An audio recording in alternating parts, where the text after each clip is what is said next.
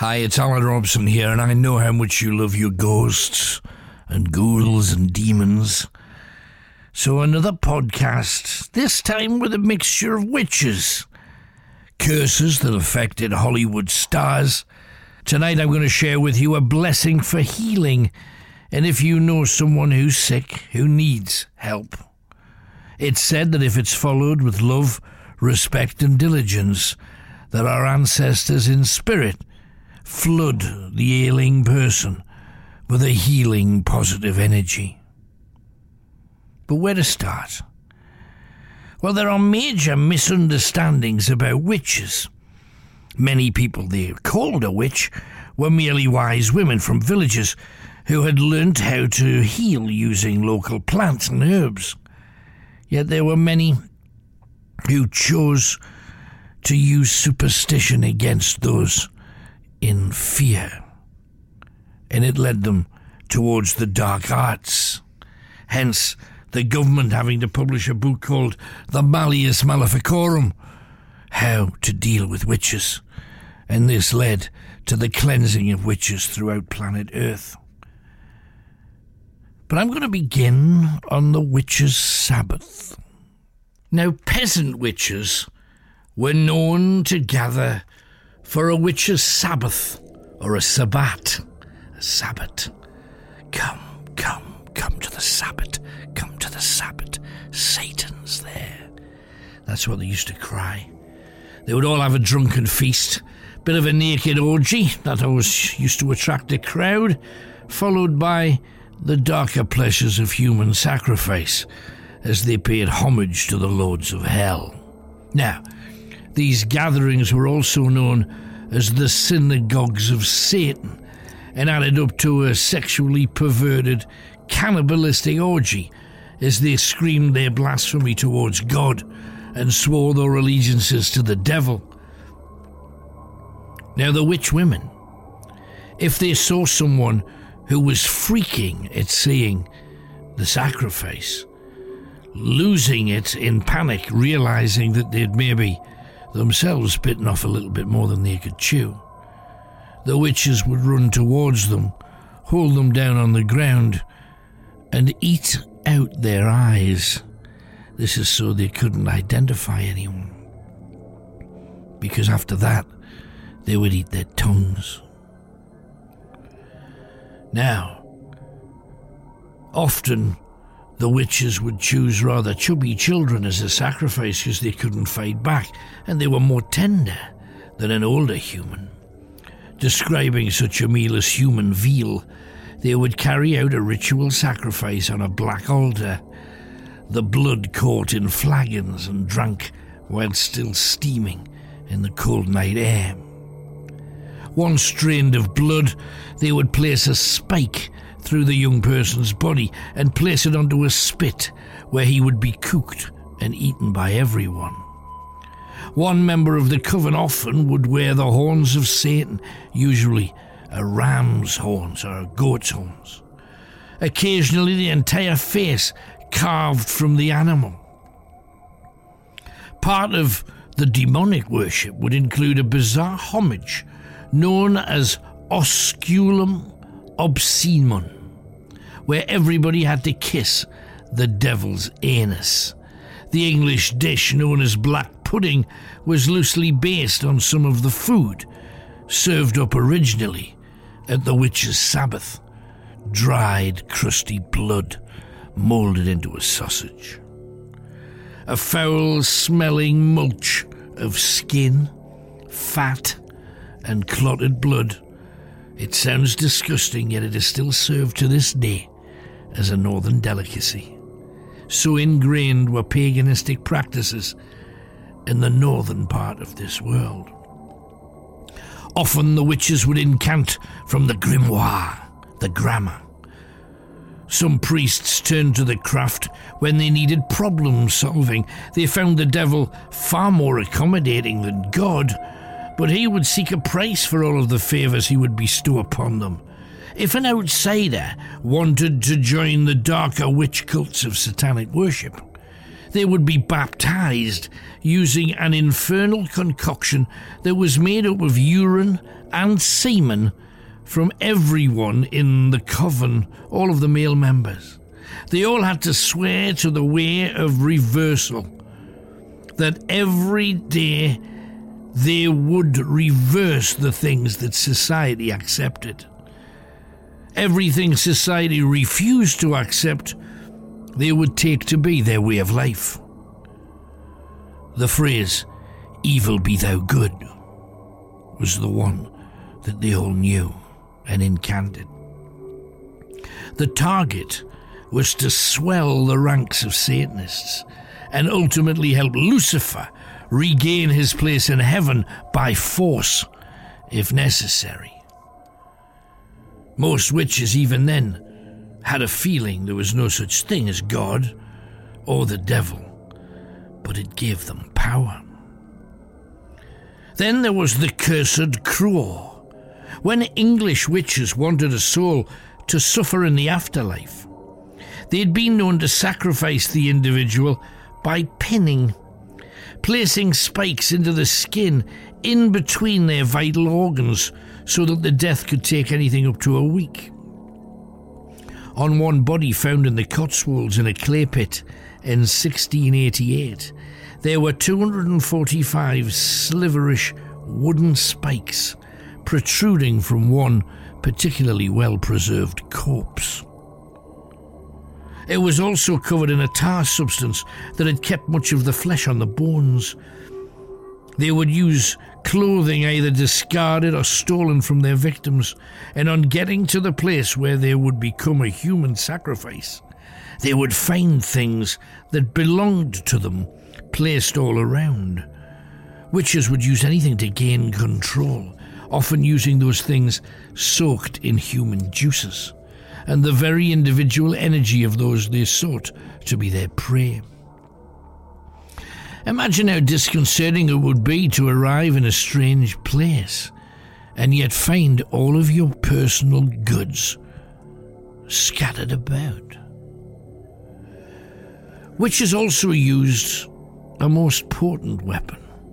The Black Witch cults used the threat of demonic possession, stealing away beloved family members and having their dead spirits do their will. Now, there are hundreds of cases where good, law-abiding people suddenly committed a vicious and extraordinarily brutal crime. The decapitation of a neighbour's baby, the hacking to death of their own family, or the premeditated murder of someone that they hadn't even met. To this day, in every newspaper, there are stories exactly like that. Is it the work of the dark arts, even now? This is all considered to be the standard work of witches, yet no witch would ever be prosecuted because they were all several miles away.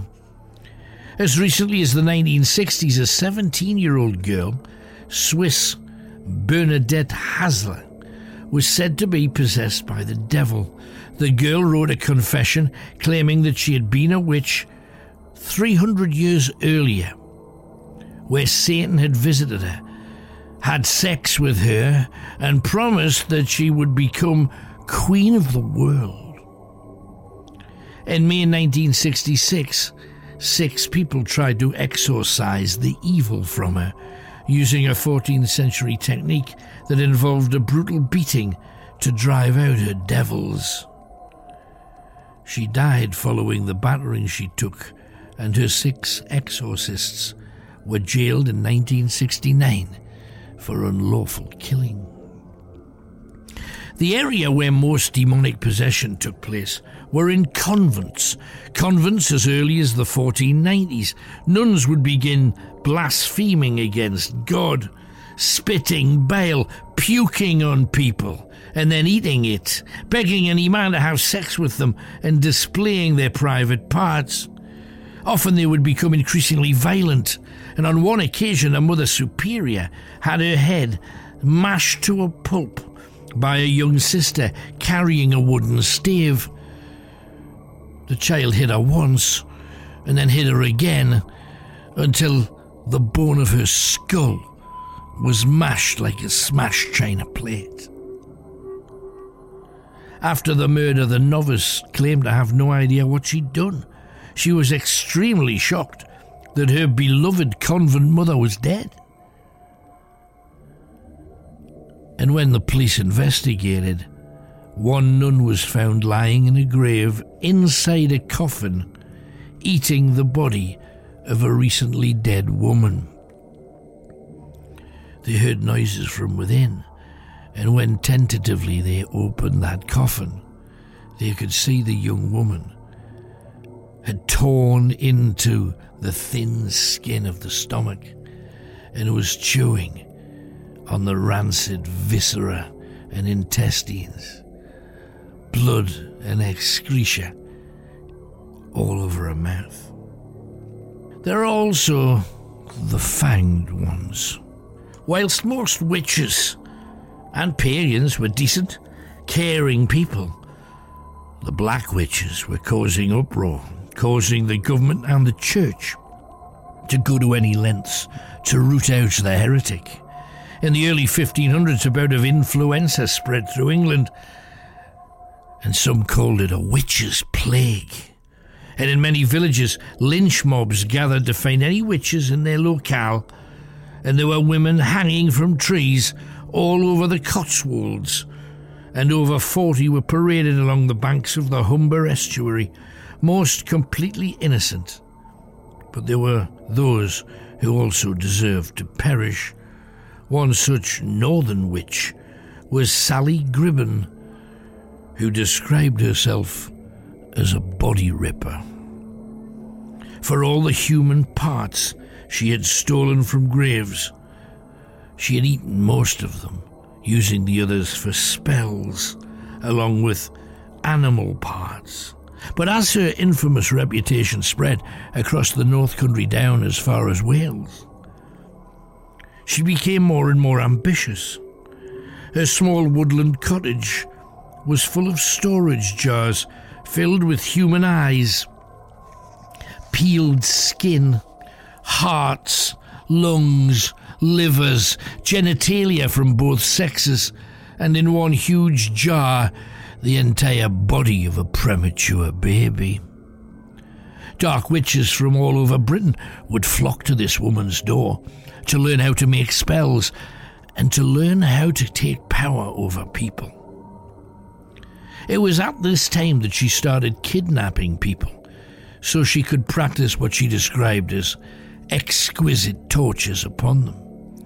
Sally really enjoyed mutilation. She had carved demonic symbols on her own arms, leg and chest. She once cut off one of her own nipples and ate it so that she could never breastfeed what she described as an earth pig, a baby. Once during a black rite, she had spread-eagled a young woman in a pentacle, a circular symbol, on her cottage floor. 5 men dressed like monks had taken her sexually and were now ready to steal the essence of her life. Sally demanded that each one bite out a chunk of flesh from her body. Some chose her breasts, other a thigh, and one her cheek, as she screamed in torment as the flesh was torn off by the mouths of her attackers. Then Sally began leaping on the girl, stamping across the full length of her body over and over and over again until she was dead. Every time she stamped on an area near where the flesh had ripped out, blood or organs would spurt from the wound. And after that, the meat had been tenderized, and all of her flesh was cut from her bones and stored to be eaten by Sally's coven. The bones of the girl were taken out into the woods and nailed to a tree to allow the creatures of the night to feed on the scraps that had been left. Now, many, many years ago, there was a song called "There's a Thin Line Between Love and Hate," and it is so true. A sheep's heart was often found nailed to a woman's door, pierced by hawthorn twigs. A suitor would have paid a witch to cast a spell over a woman so that she would fall in love with him. If a doll with a spike was placed next to it, the love spell had failed and the same man had cursed her. How soon they forget. The most effective love spell is very simple, but most definitely a feminine thing. A girl would take hair off the head of the man that she loved, add some coriander seeds and a little dust from beneath her own feet, and a thread off his clothing. All this would be placed in a kerchief, and she would hide it where no one would ever find it. This would often be a knothole in a tree, a secret compartment in a house. And when placing it away, she had to say, "Anu sin, Anu sin, atetin, atetin, atetin." This spell is supposed to be used to guarantee that your husband remains loyal only to you. Something else about witches we need to cover: the devil's marks. Moles were long considered to be the marks put into the bodies of people with specific witch powers. Many believed that women with moles on their body were more likely to return from the grave as a shape-shifting succubus. Others would conspire to engage in sexual congress with a demon spirit known as an incubus, also known as a satyr or a faun, and they would give birth to the children of demons. A mole meant that if that person were to invoke spells available in the grimoire, they could control demons and set them upon those who threatened them. This human condition led many to die at the hands of inquisitors. One priest, probably with hemorrhoids, once sentenced 4 local witches to death because his bottom was sore. He wrote, "The witches had caused me pain and bleeding through my fundament," rectum. "So they had to be forced to cease their wicked pursuit of my person.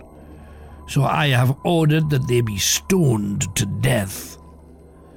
The witches were buried up to their waist in the ground so they couldn't escape. Then ordinary people would throw stones at them, sometimes huge rocks to finish them off. It was not allowed for any stone initially to be big enough to kill them on their own, just small stones that would break bone and cause the maximum pain and agony before the coup de grace of a huge rock hammered down on their skull, smashing it down until she was pulp. There is another story that I'd like to tell you about the hindered witch. By the late 1800s, the church decided to ignore witchcraft and just hope that it faded into the background, as it actually did. Many Irish clergy were cursed by sorcerers who gave them the evil eye. One such priest was Father Jack Kavanagh. He was known as Father Jack to everyone in the country. He'd become quite expert in dark magic, having had to exorcise spirit from many a cottage and manor house in his parish. He employed herbs and water and salt to protect himself from the spells that witches would regularly use against him as he attempted to force them out of their communities. He chanted, "Rue vervain and dill, hinder witches from their will." Many more effective ways of deflecting witchcraft, including leaving leaves, fruit, the wood of the rowan tree, or twigs from a mountain ash. To prevent horses being ridden by witchy hags, or for their followers to drink the cows dry at night directly from the udders, local farmers would tie a rowan twig to each animal. A rowan cross placed across a barn or a stable will keep the creature safe from any unworldly influence. Some in panic would tear the heads off living cats or live bats to try and halt a witch's sinister proceedings. But in Ireland, all around Tullamore, parents placed a rowan cross above a baby's cradle to stop the baby from being bewitched or stolen by spirits or fairies directed by the local witches. In 1906, religious historian Arthur Crane noted, "The church has always been swift to give no credence to witches or their craft, so explain to me why every churchyard in England, Scotland, Wales and Ireland all have rowan trees planted there. It's said that no soul can pass across to this world while the rowan stands guard. For those tainted by Celtic witchcraft, a necklace of rowan berries are placed over their heads to exorcise the sorcery." Now, Father Jack also told his flock that anything red could act as a defense against witchcraft. Blood is also the main ingredient in the witch bottle, a white magic potion intended for those willing to go on the offence against modern-day witches, or witches who plague us while they're in spirit, the ghost witch. The good father would fill a bottle with some blood, often animal blood, urine, hair, and nail clippings from the victim of a curse or a bewitching spell. It was set beside a cottage fire and slowly heated, while everybody present recited the Lord's Prayer over and over again. As it was heated, the witch or the sorcerer would feel increasingly uncomfortable and be drawn towards the bottle. The first person to arrive at the place would be scored above the breath, which means scratched across the forehead, and this would break the spell. That victim would then almost always return to normal. Now, there in Tullamore, right in the centre of Ireland, the Tullamore Coven put up with Father Jack's constant interference until he caught the teenage daughter of one of the witches cutting hair from his housekeeper's head while she slept. The father gave her a hiding with a handful of sharp rowan twigs, and that cut her skin and marked the girl for life. The witches then began plotting. They were determined to make him pay for mutilating one of their children. Word was passed to him that the witches were to carry out a blood sacrifice using a calf stolen from a nearby farm. Father Jack knew that they would do this on a ley line, one of the Earth's natural energy paths, so he began walking along the nearest one to where he lived. And Father Jack was never seen nor heard from again. Some say he must have fallen from one of the treacherous crags. Others say that he ran off with a local woman, as priests back then, as now, often do. But the Pagan Chronicle of 1878 had a rather more gory version of the priest's horrific demise. 3 sisters had tricked god Sela Kavanagh, and they had led him to their circle and tempted him with their flesh. At first he resisted, but as their spells took hold of him, he succumbed to the pleasures of their bodies. And having satisfied his lusts, the sisters were filled with his power and turned it against him. He was unable to run as they prepared a cooking pit, its sides of smoothed clay. They placed him into it and boiled the goodness from him. His cries reached up to heaven, but even God was powerless to save him. His flesh was fed to the creatures of the forests and scattered for the packs of wild dogs. They ground his bones to powder for use in their craft and turned his skull into a candle holder for use during their ceremonies. The ghost of Father Jack is still regularly spotted, gazing down at travellers who walk the crags of Tullamore. His benevolent stare added to a warmth that rarely features in hauntings. But it is that seems indicative of his presence. Now, you may think that ghosts are not real, and I thought that for most of my life, until I saw one and had to change my opinion. But in 1998, Dorothy Craig, a local government officer who worked for the DSS, was trekking with 23 members of her club, trekking around Tullamore. And there, on a main road, she saw a priest sitting on a rock, sobbing. She sat by him and said, "Why are you crying?" She received no reply, so she asked him again. The priest lifted his head from his hands, displaying a face with the flesh falling from it. Two eyeless sockets gaped towards her as she turned to run back to her friends. On hearing her shriek, they ran towards her. She pointed to the figure, and they all said they could see it clearly. And slowly but surely, in front of their eyes, the figure melted away. Two of the women had palpitations and thought they were going to faint. One insisted that all of them went to the local hospital to be checked out. But they all clearly saw that ghost of Father Jack. Now, I also wanted to share with you a curse, and it's a curse many of you may well have heard of. Back in 1982, they made a movie called Poltergeist. A lot of people believed that in that movie, the town where the family lived was built on a cemetery, and they had to move all of those bodies to make the film.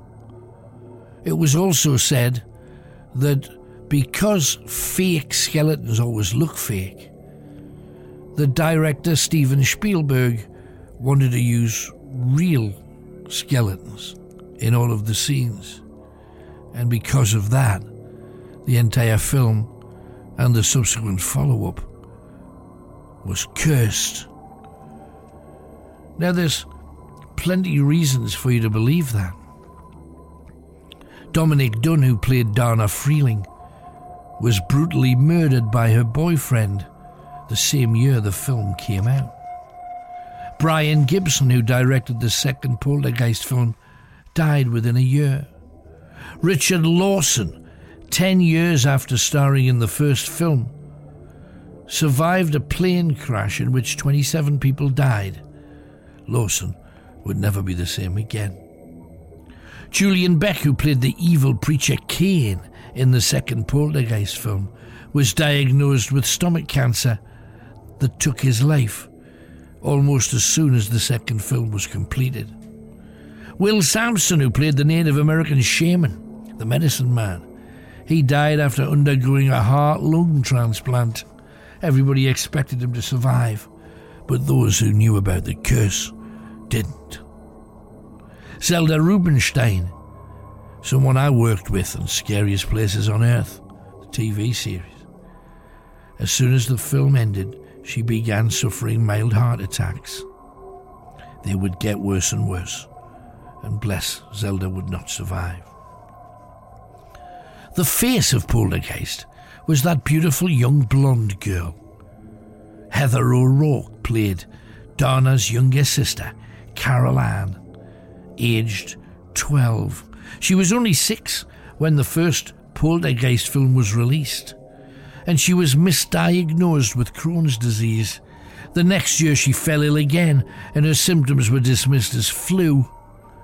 The next day she collapsed and suffered a cardiac arrest, and she died during an operation to correct a bowel obstruction, and it was believed that all the while she'd been suffering from a congenital intestinal abnormality. Dana Freeling, played by Dominic Dunne, had separated from her partner John Sweeney, and in November that year he showed up at the house pleading for her to take him back. When she refused, Sweeney grabbed poor Dominique's neck, choked her until she was unconscious, leaving her to die on the driveway of her home in Hollywood.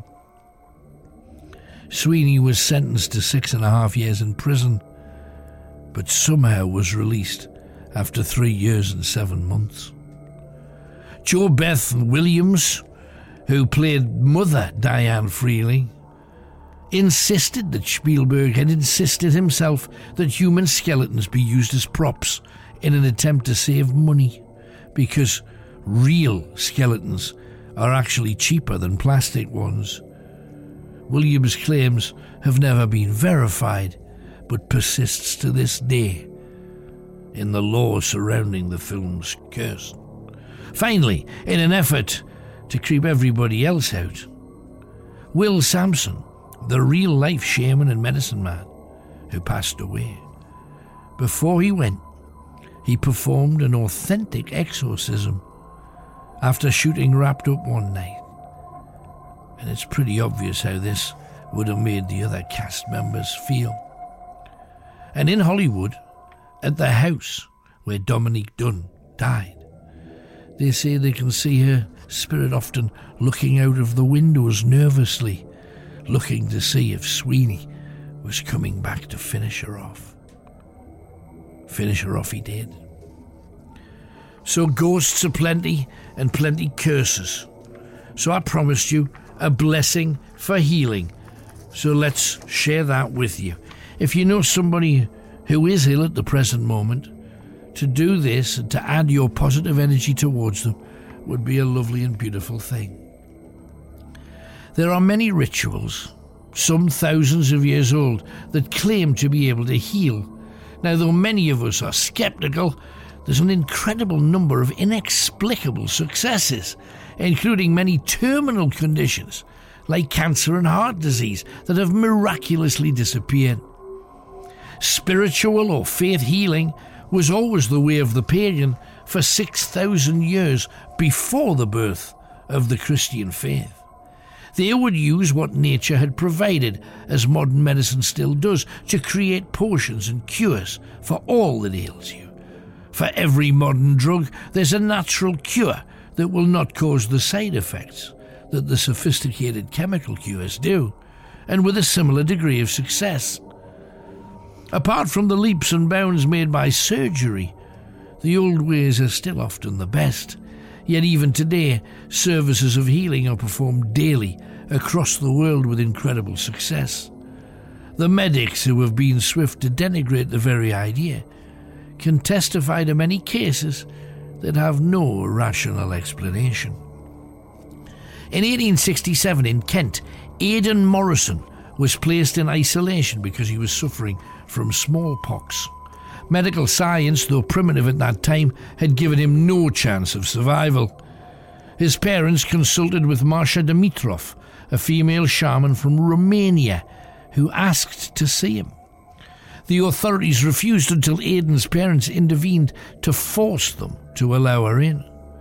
She carried out a ceremony involving water, gold, and a chalice, whilst the doctors claimed it to be unintelligible mumbo-jumbo. Yet within 24 hours, his smallpox fever had cleared up, and he was on the road to a complete and long-lasting recovery. A notable healing occurred in 1899 in New York State, a family stricken with a sickness and malaria that had killed 14 families in their small suburb. Each one had tried everything that science had to offer, but all had perished. Yet the Johansen family, immigrants from Norway, sought help from a local woman believed to be a witch. For years she had cured the sick using plants and herbs and mulches, extracts of tree bark. People considered her to be quite mad, unless you were a person that she'd looked after and cured. She came to attend the family despite huge risk to her own well-being and performed a healing ritual. That evening, the entire family made a complete and total recovery. This generated so much local publicity, the local doctors were forced to quit the borough, and all of their patients consulted with the witch until she died. Now, during the Great War, the Battle of the Somme was not going well when the explosion of a shell wounded Richard Edwards of the Fusiliers. His stomach was torn open, spreading his innards across the mud-soaked battlefield. He lay there wounded for 2 days. 2 days of incredible agony, until finally the Allied forces pushed forward and they found him close to death, suffering from septicemia. The doctor really didn't know what to do. He tried to clean off his innards, his stomach that was hanging out across the mud, and he tried to put it back within the cavity with as little filth wrapped upon it. They carried him to a crude medical facility and decided they would only be able to make him as comfortable as possible before he inevitably died. It was then that Madame Yvette Rochechar brought some fresh vegetables to the hospital from her garden and saw Edwards writhing in agony, very crudely sewn up and very ill and feverish, left alone away from the troops, alone from the ones expected to recover. To the horror of the nurses, she walked to the corners of the wooden hut, collecting balls of cobweb, and placed it across the open stomach wound, then began covering it with vegetable leaves and binding it closed with bandage. She was heard talking to him and chanting, resting her gold ring on his brow, soothing his face with rainwater. Within 3 weeks his stomach wound had closed, the infection he had was gone, and he returned to England where he made a full recovery. He wrote into a local London newspaper on his return to explain how this strange, mad Frenchwoman had saved him after he had been so badly let down by the army's own medical staff. And as recently as June 2001, following his 6th serious heart attack, 58-year-old Douglas Moore was disabled and broken. His speech was slurred. He couldn't use the entire left side of his body. He was waiting for the final attack that would see the end of him. His wife, desperate for any help, asked a local Wiccan if they knew of anything that could be done. The Wiccan warned that a healing ceremony could go one of 2 ways. Firstly, it could end his suffering painlessly with his death, or if his belief was strong enough, he could make a full recovery. Nora Moore, desperate for help to help her husband, agreed, and 4 Wiccans duly arrived at his bedside, explained to him about nature, about love, about faith in one's self. Then asked how badly this man wanted his life returned to him. He assured them that he was far from willing to let his life force leave without a fight. So the rituals began. It lasted almost an hour, and by the end of it, Mr. Moore was fast asleep. He slept so soundly and quietly that his wife thought he'd passed over. His breathing was shallow, and his face was pale. Yet the following morning, nothing had changed, and still he slept. Nora shrugged her shoulders, thinking, "Oh well, at least I tried." He slept for 3 more days, and finally Nora heard a noise from upstairs, a knocking, similar to how he used to attract her attention with his walking stick. He'd been totally bedridden for so long, she was used to running after him. But to her surprise, her beloved man Douglas was at the top of the stairs. That would have been impossible a week earlier. He was unable to walk. "Oh, I'm feeling a bit better," he said, showing no sign of his facial paralysis. 3 months later, he and Nora went walking in the Lake District for their first holiday in 14 years. His own doctor declared it a miracle. On examination, his own doctor declared that his heart was now stronger than ever, his breathing normal, and his blood pressure had fallen to the level of a man half his age. An incredible success. So, a simple blessing for healing. What you have to do is get a photograph or something belonging to the person that you wish to heal. If it's a photograph, get it ready, place it directly in front of you. Have with you a saucer filled with water. Into that saucer, you get some leaves. You pluck the leaves from the stem, putting the flesh of the leaves floating on the surface of the water. As many as is a number that you're confident of. If you have a particular number that is your favoured number, your blessed number, use that number of leaves. Now say the name of the person out loud. The person that you wish to save.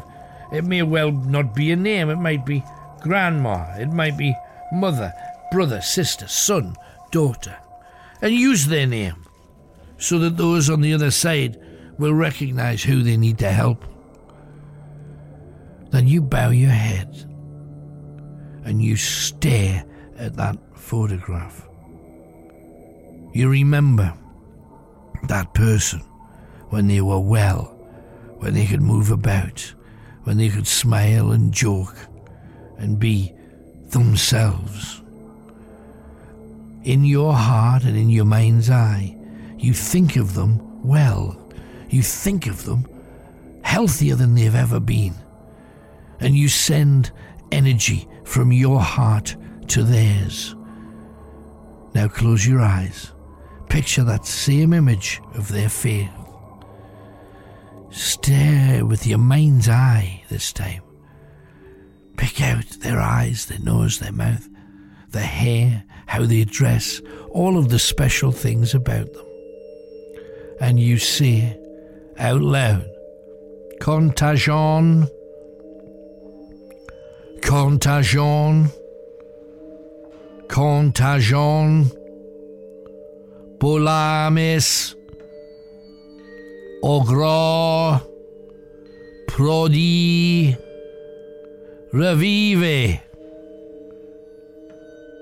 Revive, Revive. Amen.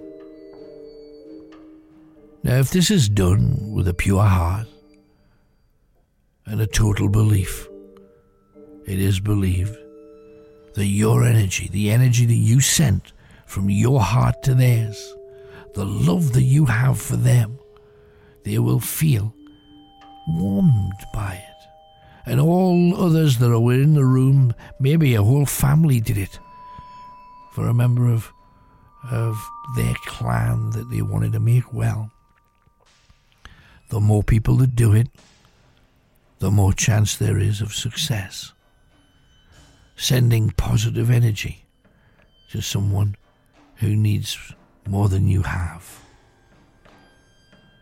Send that energy to them with love and respect. Right, a bit of a mixture for you on the podcast this week, but I hope you've enjoyed it. If you want to go back and use my speech of the incantation to do the spell properly, that would seem a sensible thing to do. Until next time, from this ghostly trail, from me, Alan Robson, God bless you, and I wish you well.